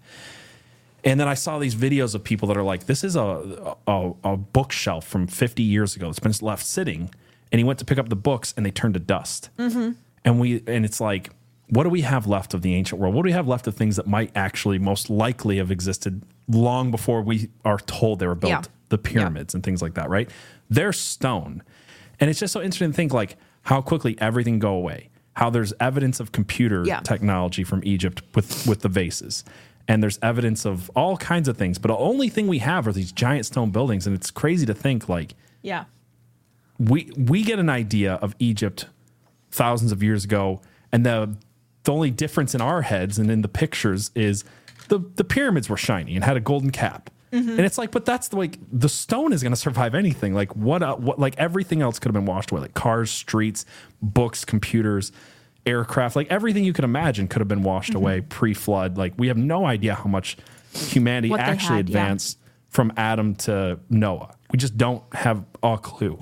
But basing it on numbers, basing it on like how people lived, how many kids that they supposedly had, and all that stuff, the best estimates are like in the billions, like literally billions of people between Adam to Noah. That's a civilization. That's enough time for them to have advanced beyond where we're at today. Well, and how could we know that they didn't? Nothing would be left. The other thing but the stone. We are a civilization that has advanced. If you think about it, each of our lifespans is like 80 years, right? Mm-hmm. Which is just as far as averages go. And we have to spend the first 20 of those years learning from the generation before us. Right. And then we only get... And then we have to get practical knowledge for the next 10 years before we're even useful in like so many fields. So it's like we have to spend 30 years just getting to be a master of the knowledge that is already there before we can even begin to progress. And do new things. Right, yeah. But Noah's father, who's the oldest man, Noah's grandfather. Noah's father? Lamech? Methuselah. Methuselah was his grandfather. Okay. Noah's grandfather lived almost 1,000 years. Yep. So picture... He was the oldest man ever in the Bible. Yeah, exactly. Noah's grandfather. Yeah. Exactly. When you have a society of people who are living that long, 500 to 1,000 years, they could advance... Like, how could they not? How could they not That's my advance point. That's my to point. An incredible I've believed level? for so long, and I just keep coming to new and newer information. Where I'm like, the world before the flood of Noah was probably way more advanced than we are. I mean, it probably literally was. And again, like everything that we have today, we think is going to last. But like someone said it, I was watching a movie yesterday, a clip from a movie. And the guy said, when we were kids, we had photo albums, we had pictures, and now we take 10 million times more pictures, but they're just digital code. They're just digital dust. Like it's all gone. Like no future generation will be able to look back at us and know anything about our lives because nothing about our lives is recorded in a physical medium that will last. Yeah. Everything that you and me have done could be wiped away and no one would ever have known our existence, our culture, anything. And what would be left with some weird stone crap? Have you seen the weird stone crap that they put at college campuses now? People would be like puzzling over it, thinking like we're just a bunch of stone builders and goat herders. What does it mean? 10,000 years from now. But again, like we have evidence of computer-aided drafting in Egypt. So my point is like all of it could have been washed away. I think it was personally. I agree. It's just fascinating stuff. All right, more about Tyre. There's 2 more chapters about Tyre. Let's do it. Okay. The word of the Lord came to me. Now you, son of man, raise a lamentation over Tyre and say to Tyre, who dwells at the entrances to the sea, merchant of the peoples to many coastlands, thus says the Lord God. O Tyre, you have said, I am perfect in beauty. Your borders are in the heart of the seas. Your builders made perfect your beauty. They made all your planks of fir trees from Sinir. They took a cedar from Lebanon to make a mast for you. Of oaks of Bashan they made your oars. They made your deck of pines from the coast of Cyprus, inlaid with ivory. Of fine embroidered linen from Egypt was your sail, serving as your banner. Blue and purple from the coasts of Elisha was your awning. The inhabitants of Sidon and Arvad were your rowers. Your skilled men, O Tyre, were in you. They were your pilots. The elders of Gebel and her skilled men were in you, caulking your seams. All the ships of the sea with their mariners were in you to barter for your wares. I would like to know, this is just pure conjecture, but if Tyre styled themselves as the new Atlantis, if that was the conceit that they had about themselves, it makes sense that all this Atlantis imagery, if they basically, Tyre had the spirit of Atlantis,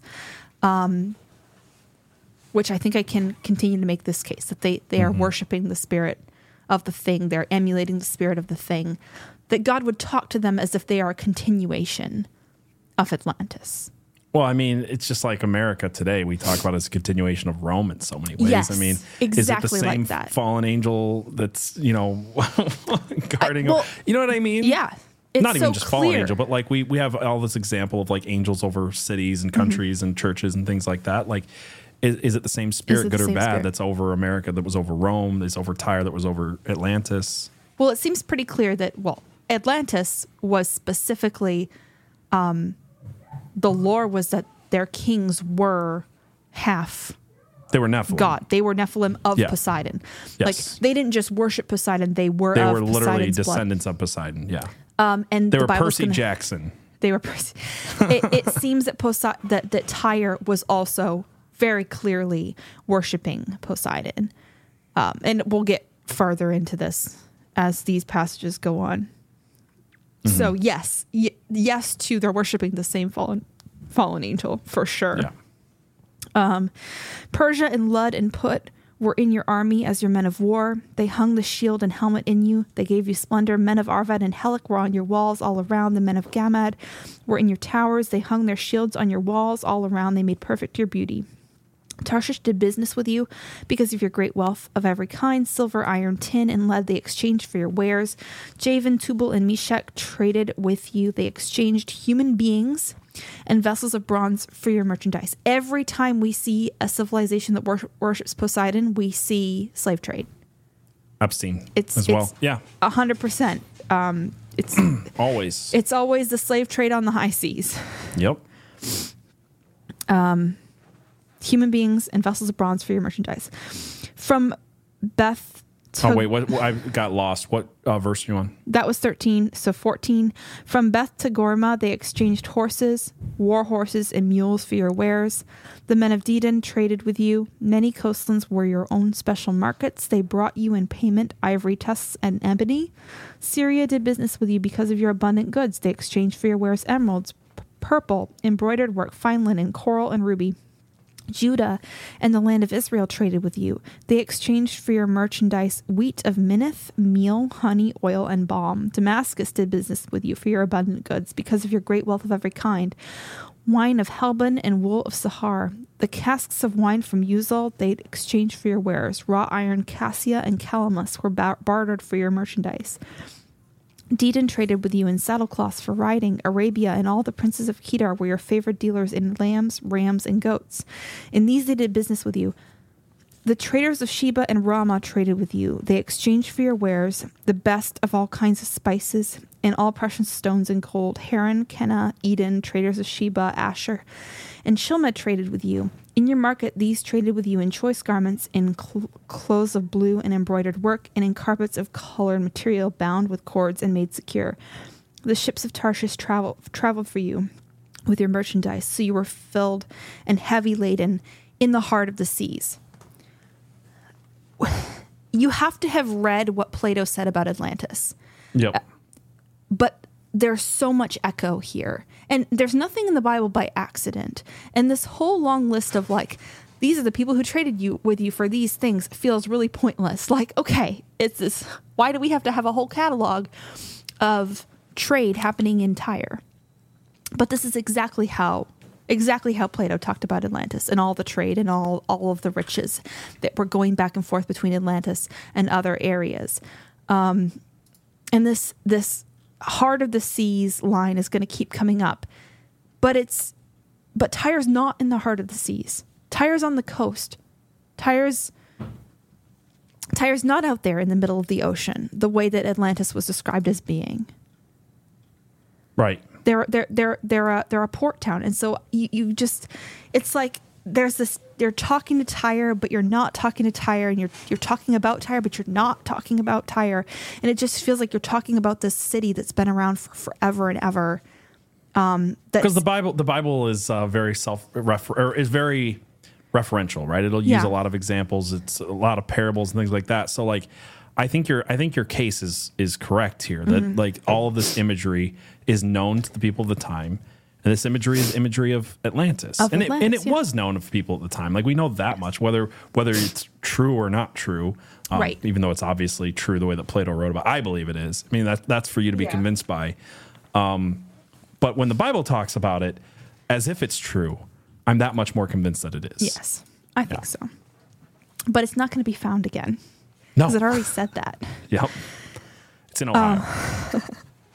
I mean, I think, not that I don't think we could maybe locate kind of whereabouts it is. Like, I find the Eye of the Sahara I agree. thing very compelling, but it's not there anymore.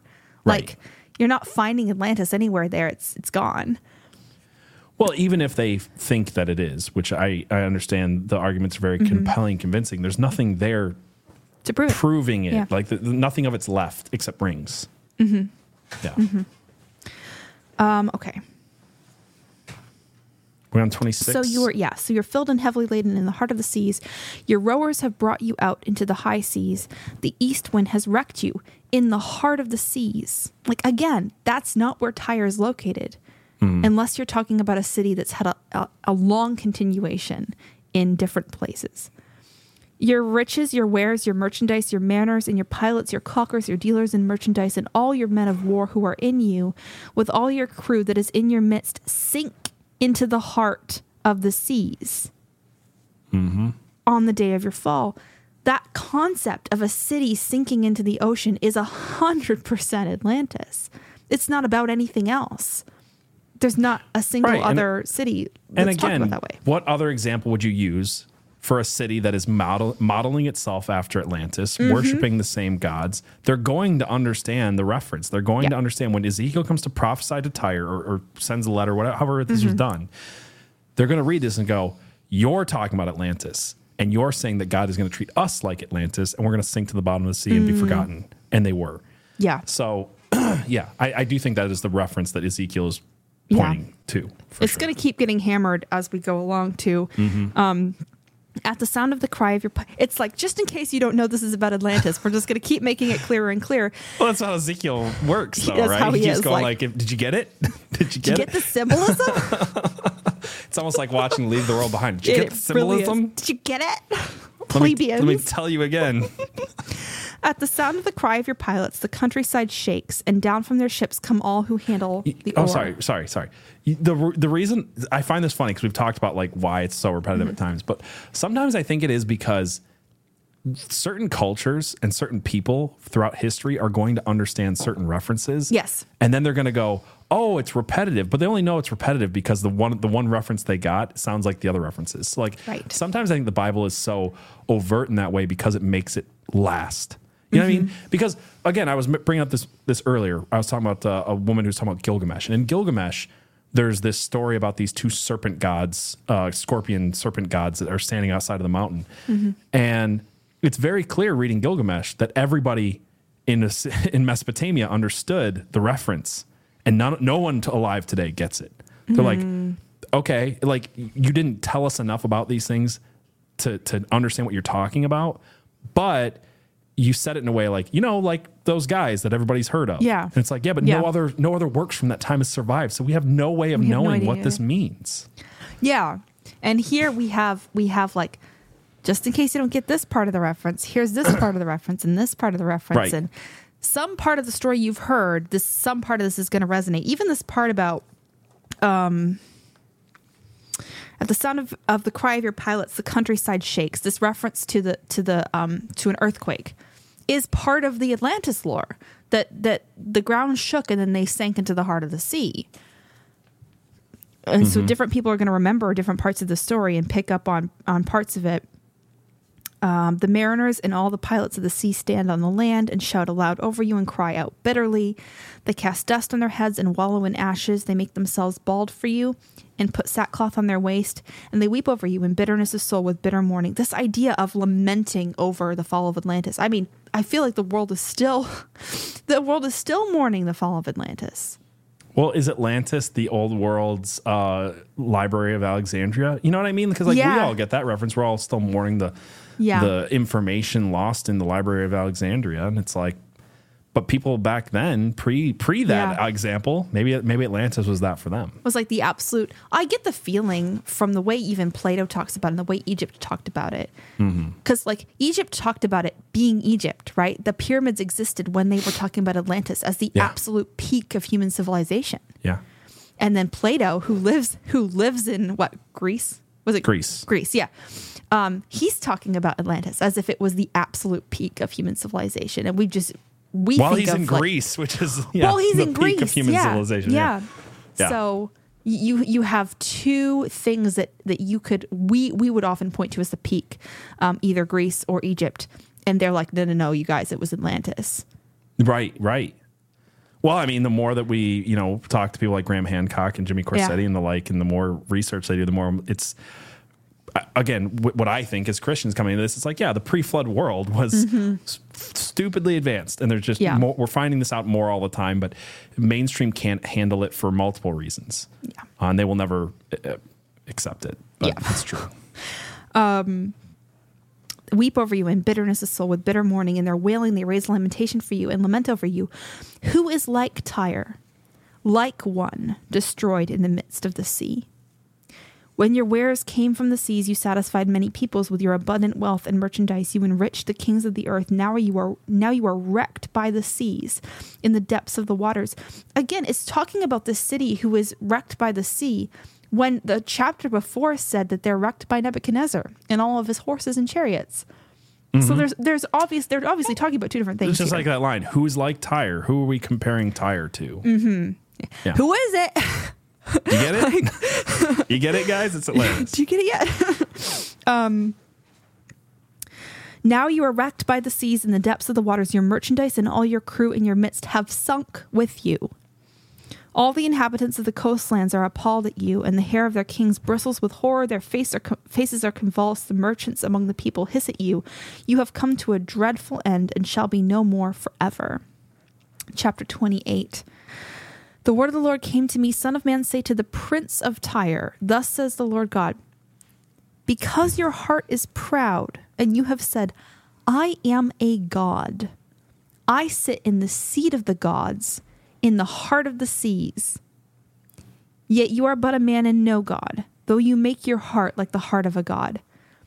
That line right there, though you make your heart like the heart of a god, is that the gold juice? Is that what the gold juice does? I'm thinking the same thing. Well, here's the thing, too, is we also know that it's not the exact same wording, but it reminds me of Nimrod was the first example that comes up, because Nimrod is not explained as being born as a Nephilim. Right. He became a Nephilim somehow, right? And again, whether that's activating dormant DNA, a ritual, gold juice, something.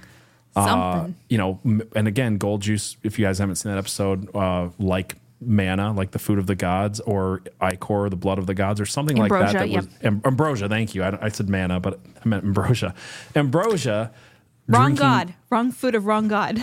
Wrong food of wrong god. Yeah. But ambrosia, right, is like in the mythology, if you ate ambrosia, you could become like a god. Or drank ambrosia, depending on which story. But yeah. Okay. But sorry, it also says like you say that I'm a god in the heart of the seas. It sounds like you were saying earlier. They've taken the spirit of Atlantis. I am Poseidon. Yeah. Or I'm a son of Poseidon, at least a son of Poseidon. I am Percy Jackson. That's literally what he said. Yeah, I'm the Prince Percy. of Tyre. He pulled out his pen. It turned into a sword. Shut up. I now regret making you read that book. You are indeed wiser than Daniel. No secret is hidden from you.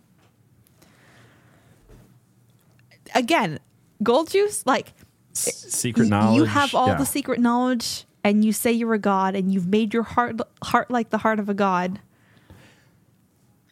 He's got every secret that any secret society has ever hidden. Mm-hmm.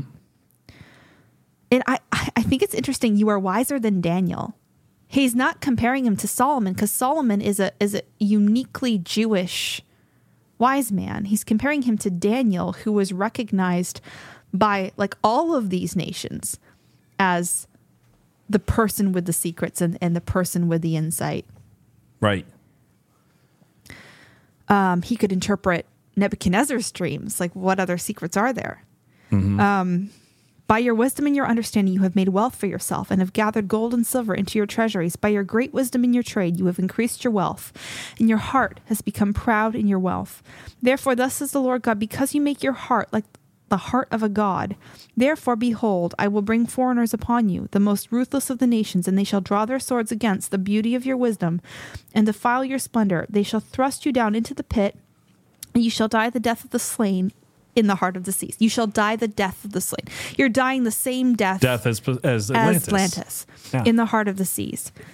When you read the 3 chapters in a row with that understanding, it just keeps jumping off the page. It does. That is the reference. Because here's the thing. If maybe you don't believe in the whole Atlantis thing, people listening, they're referencing something. It's very clear at this point that they're referencing something, and I've not seen a good example of what it is outside of the thing that everybody in that time in that place understood as that would fit all these requirements and references. Right. You shall die the death of the slain in the heart of the seas. Will you still say, I am a god, in the presence of those who kill you? Though you are but a man and no God, in the hands of those who slay you, you shall die the death of the uncircumcised by the hand of foreigners, for I have spoken, declares the Lord God. Moreover, so that was the lament for the prince of Tyre, and now we're going into the lament for the king of Tyre.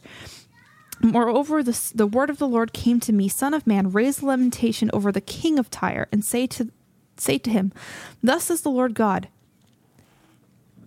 you are the signet of perfection, full of wisdom and perfect in beauty. You were in Eden, the garden of God. Every precious stone was your covering.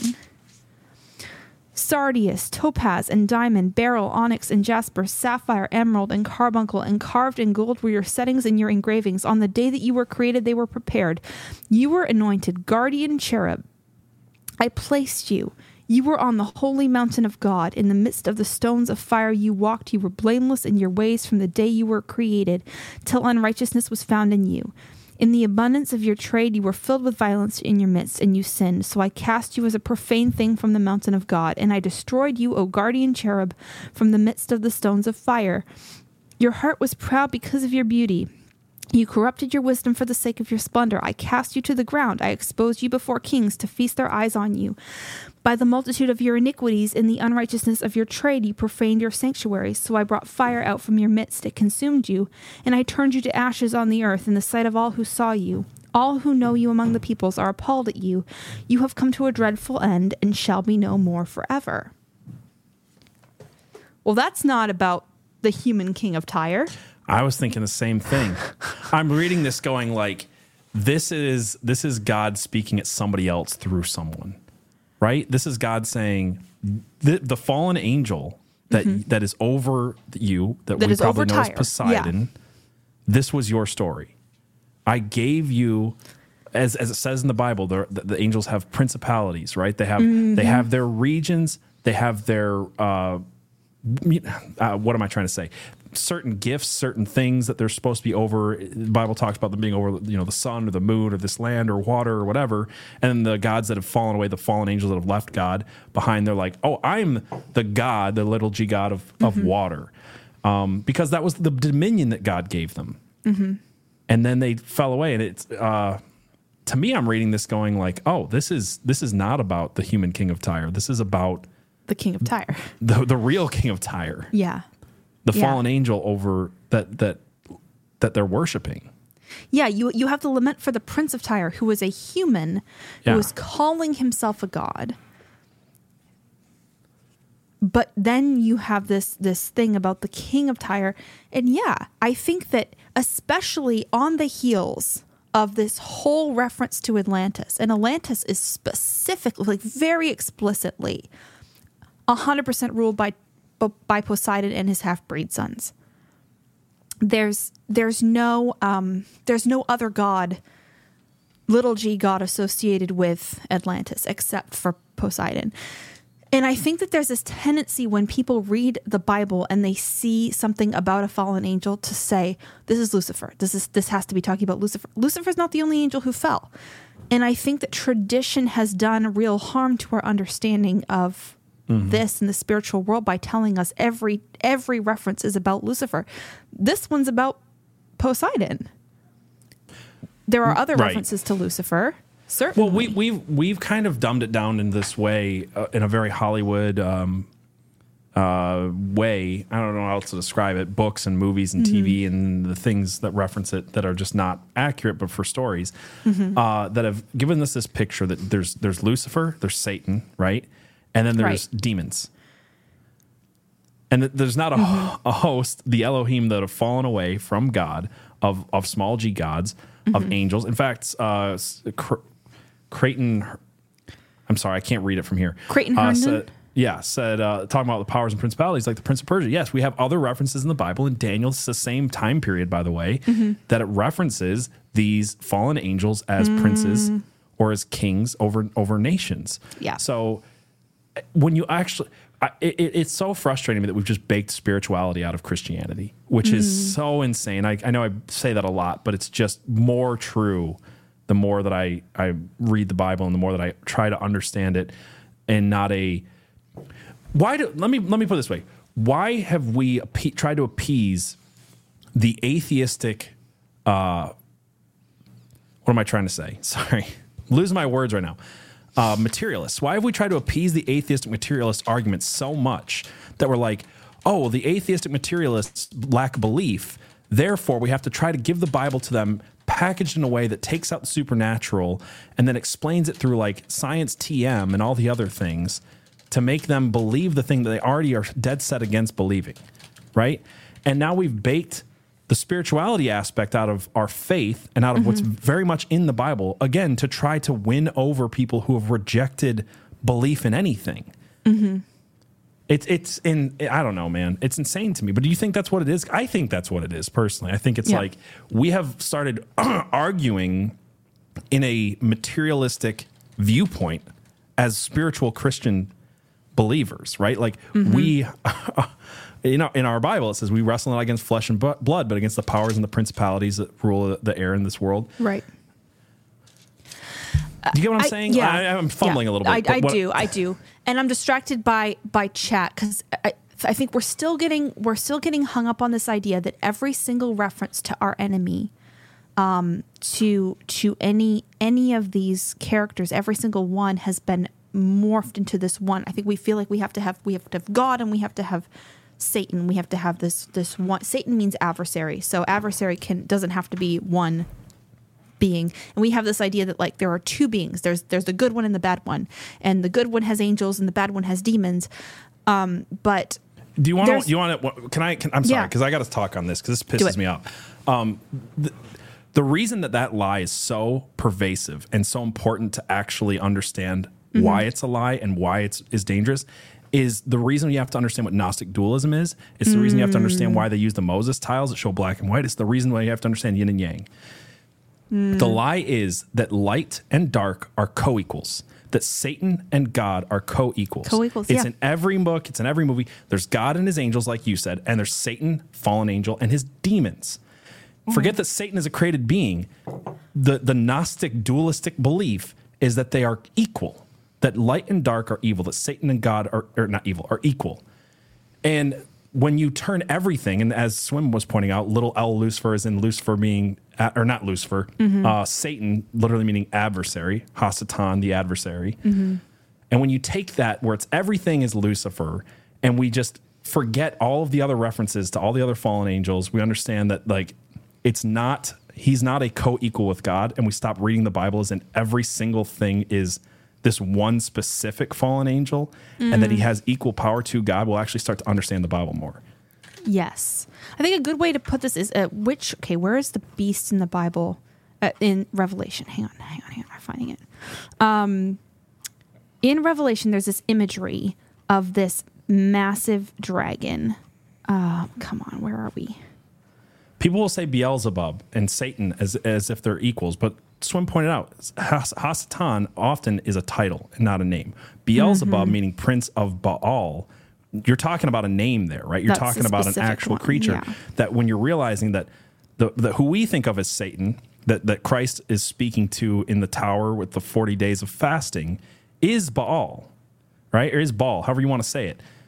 That's a better understanding. And then you have to take that back to where that comes from. And you realize that there are all these fallen angels that the Old Testament talks about. And we kind of forget the Old Testament. We just think Satan and God.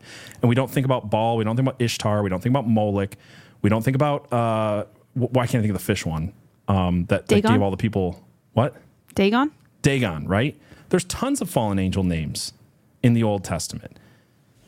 And then you see them again in Greek. And okay, so right. I'm gonna remind us of Revelation 12. We did a whole stream on Revelation.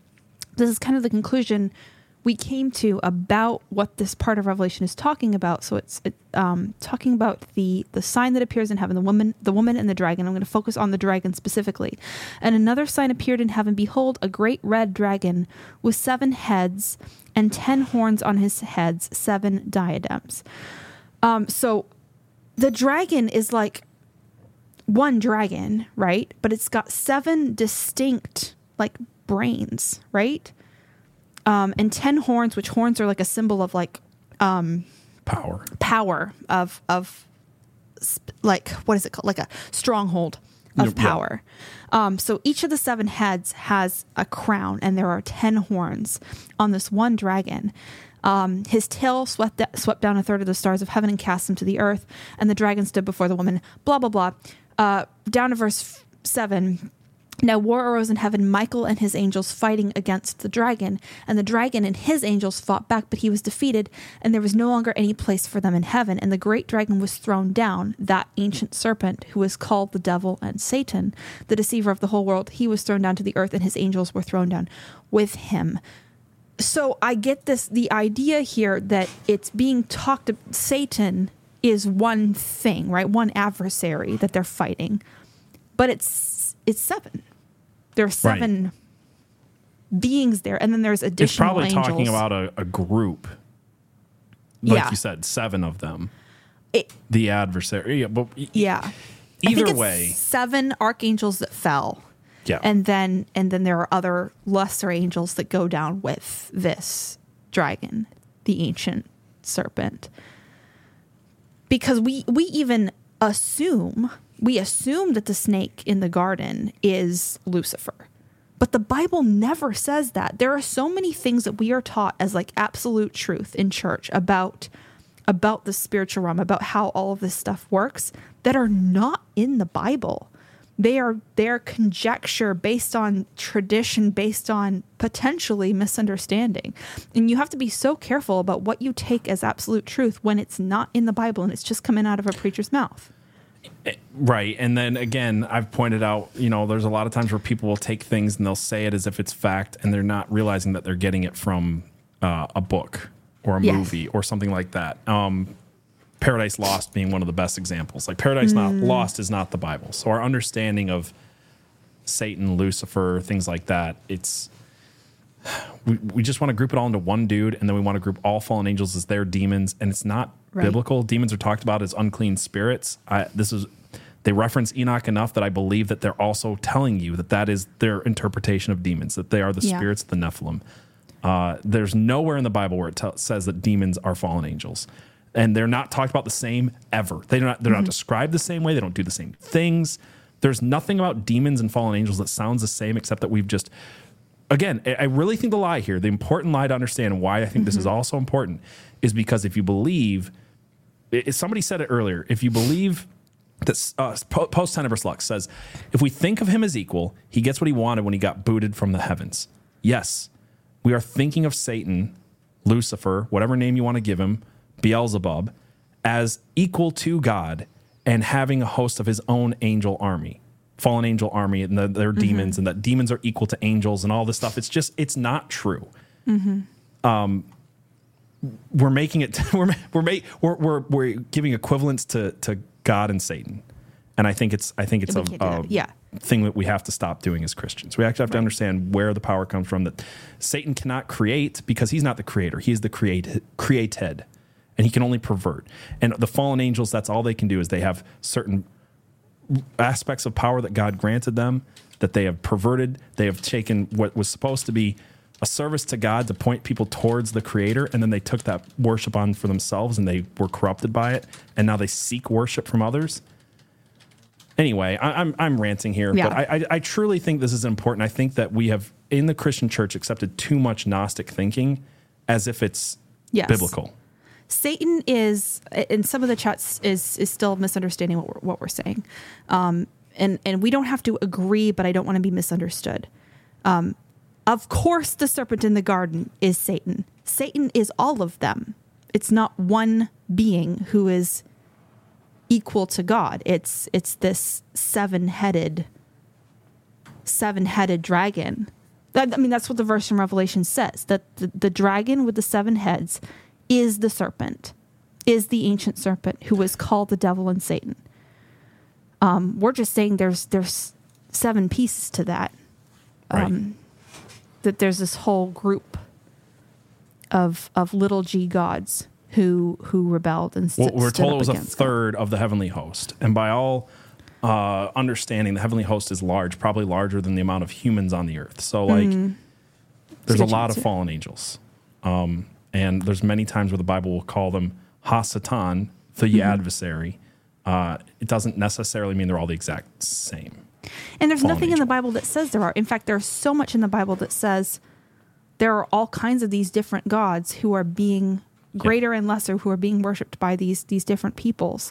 Baal is one of the biggest ones. There's no indication that Baal is Lucifer. We've got it in our heads that everything is Lucifer, and it's just not there in the Bible. Yeah, Kelsey says, so the adversaries do not have the power that we as humans think they do. I'm not saying they're not powerful. They're immensely powerful. What I'm saying is they're not God's equals. Yeah. They're not God's equals. And that is the lie that we get when we have the imagery around Satan versus God is in the co-equals, right? So even angels and demons are not co-equals, because demons are the spirits of departed Nephilim. So they're half-breeds anyway. So that idea also needs to be understood, I think. Whiskey Biz says Satan is the name of the band, and the band members are fallen angels. Am I correct with this? Yeah, I think so. And I think that the band is not every single angel that fell, because it seems pretty clear from those verses in Revelation that a lot more angels fell than these 7. But I think the 7 are the archangels that fell. There seems to be a difference in level to what the 7 are and what the rest are. Oh, okay. I see. I missed the first half of your comment, Kelsey. I see it now. But yeah, let's finish. Let's finish Ezekiel 28. Yeah. Okay. Where 20? Prophecy of Sidon, verse 20. Okay. The word of the Lord came to me, Son of man, set your face towards Sidon and prophesy against her and say, Thus says the Lord God, Behold, I am against you, O Sidon, and I will manifest my glory in your midst. And they shall know that I am the Lord when I execute judgments in her and manifest my holiness in her. For I will send pestilence into her and blood into her streets, and the slain shall fall in her midst by the sword that is against her on every side. Then they will know that I am the Lord. And for the house of Israel there shall be no more a briar to prick, or a thorn to hurt them among all their neighbors who have treated them with contempt. Then they will know that I am the Lord. Thus says Lord God, when I gather the house of Israel from the peoples among whom they are scattered, and manifest my holiness in them in the sight of the nations, then they shall dwell in their own land that I gave to my servant Jacob, and they shall dwell securely in it, and they shall build houses and plant vineyards. They shall dwell securely when I execute judgments upon all their neighbors who have treated them with contempt. Then they will know that I am the Lord their God. Okay. Cool. Do we want to end it at 28 for tonight, or do we want to finish 29? What comes up next? I just want to see where we're going to leave off. It's 29 is the start of several chapters about Egypt. So I think this would be a good place so we don't get halfway through something about Egypt. We can just go through the Egypt stuff next time. Yes. Cool. Yes. There's good stuff coming up, but Ezekiel's a long one, you guys. It is. Yeah. Kelsey asked, is Sidon a nickname for Poseidon? I don't think it is. I don't know the etymology of Sidon, though. Yeah, let's see. Sidon etymology. Good question. Sidon is the Greek name meaning fishery. Oh, so maybe it is. It is actually from derivative Poseidon. of Poseidon. Okay. Sheesh. I did not know that. Good catch, Kelsey. Very cool. That makes sense. Well done. So, I mean, it does make sense that fishing towns, would coastal towns, would be worshiping Poseidon. Yeah. Now I want to know what the etymology of Tyre is. Ooh, that's an interesting one. Is that also a reference to something? There's a couple of names I caught earlier that there was the one city that Ezekiel was prophesying against that had Baal in its name, which is a very obvious reference to their god. Yeah. This might not be known. Might not be known? Rock. After the okay, I think it's from rock after the rocky formation on which the town was originally built, which goes back to that piece where God's like, I'm going to make you a bare rock. I'm going to make you Tyre into rock. Yeah, just revert kind of you back to rock. Yep. But Tyre the Encyclopedia Britannica is saying Tyre it's built a combination of on an island and on the neighboring mainland. So the city is like in half, kind of on this island and on the neighboring mainland, and was probably originally founded as a colony of Sidon. Ah, okay. So that kind of makes sense. So again, there's references back to Poseidon worship, and even formation wise, not the same as like rings of land and sea, but still not at all. A mixture of land and sea, which is interesting. Mm-hmm. So yep.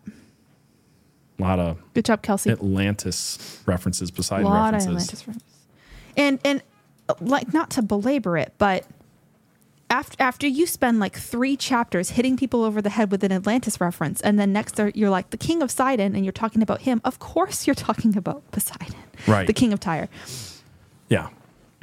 Yeah. No, I think so. And I hope that a lot of what we said is making sense. I know sometimes it seems like we're just arguing semantics or whatever, but I think the semantics are important. And I know I keep using the example, but when you're off by a little and you just keep going down that road, we've got 2,000 years of bad theology that we have to strip away.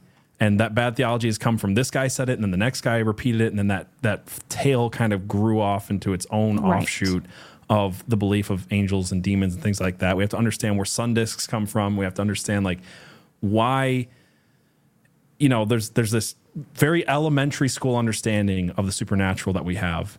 And it is mostly maybe harmless, but I don't think it is. I think that's how we kind of look at it, but I don't think that's true. I think that, like, for example, when we're talking about demons, if a demon is a fallen angel, you're not casting this thing out easily. You know what I'm saying?